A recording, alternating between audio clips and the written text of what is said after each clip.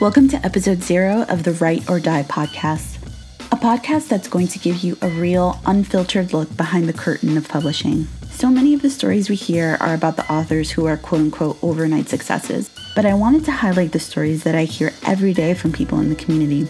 Writers who struggle to get an agent, to get their stories noticed or sold to a publisher, who almost gave up but didn't. Being an author is hard, and it can also be very lonely, but I'm here to let you know you're not alone and that the struggle you're enduring right now to reach your goal is a lot more common than you think. And believe it or not, it can definitely lead to success. I'll be sharing stories and interviews with published and agented authors, giving you writing advice, and even answering your burning anonymous questions on the air. Subscribe to the Write or Die podcast now, and be sure to follow me on Twitter at Clarabelle_Ortega for more info and to be the first to know when episode 1 drops this summer. See you then.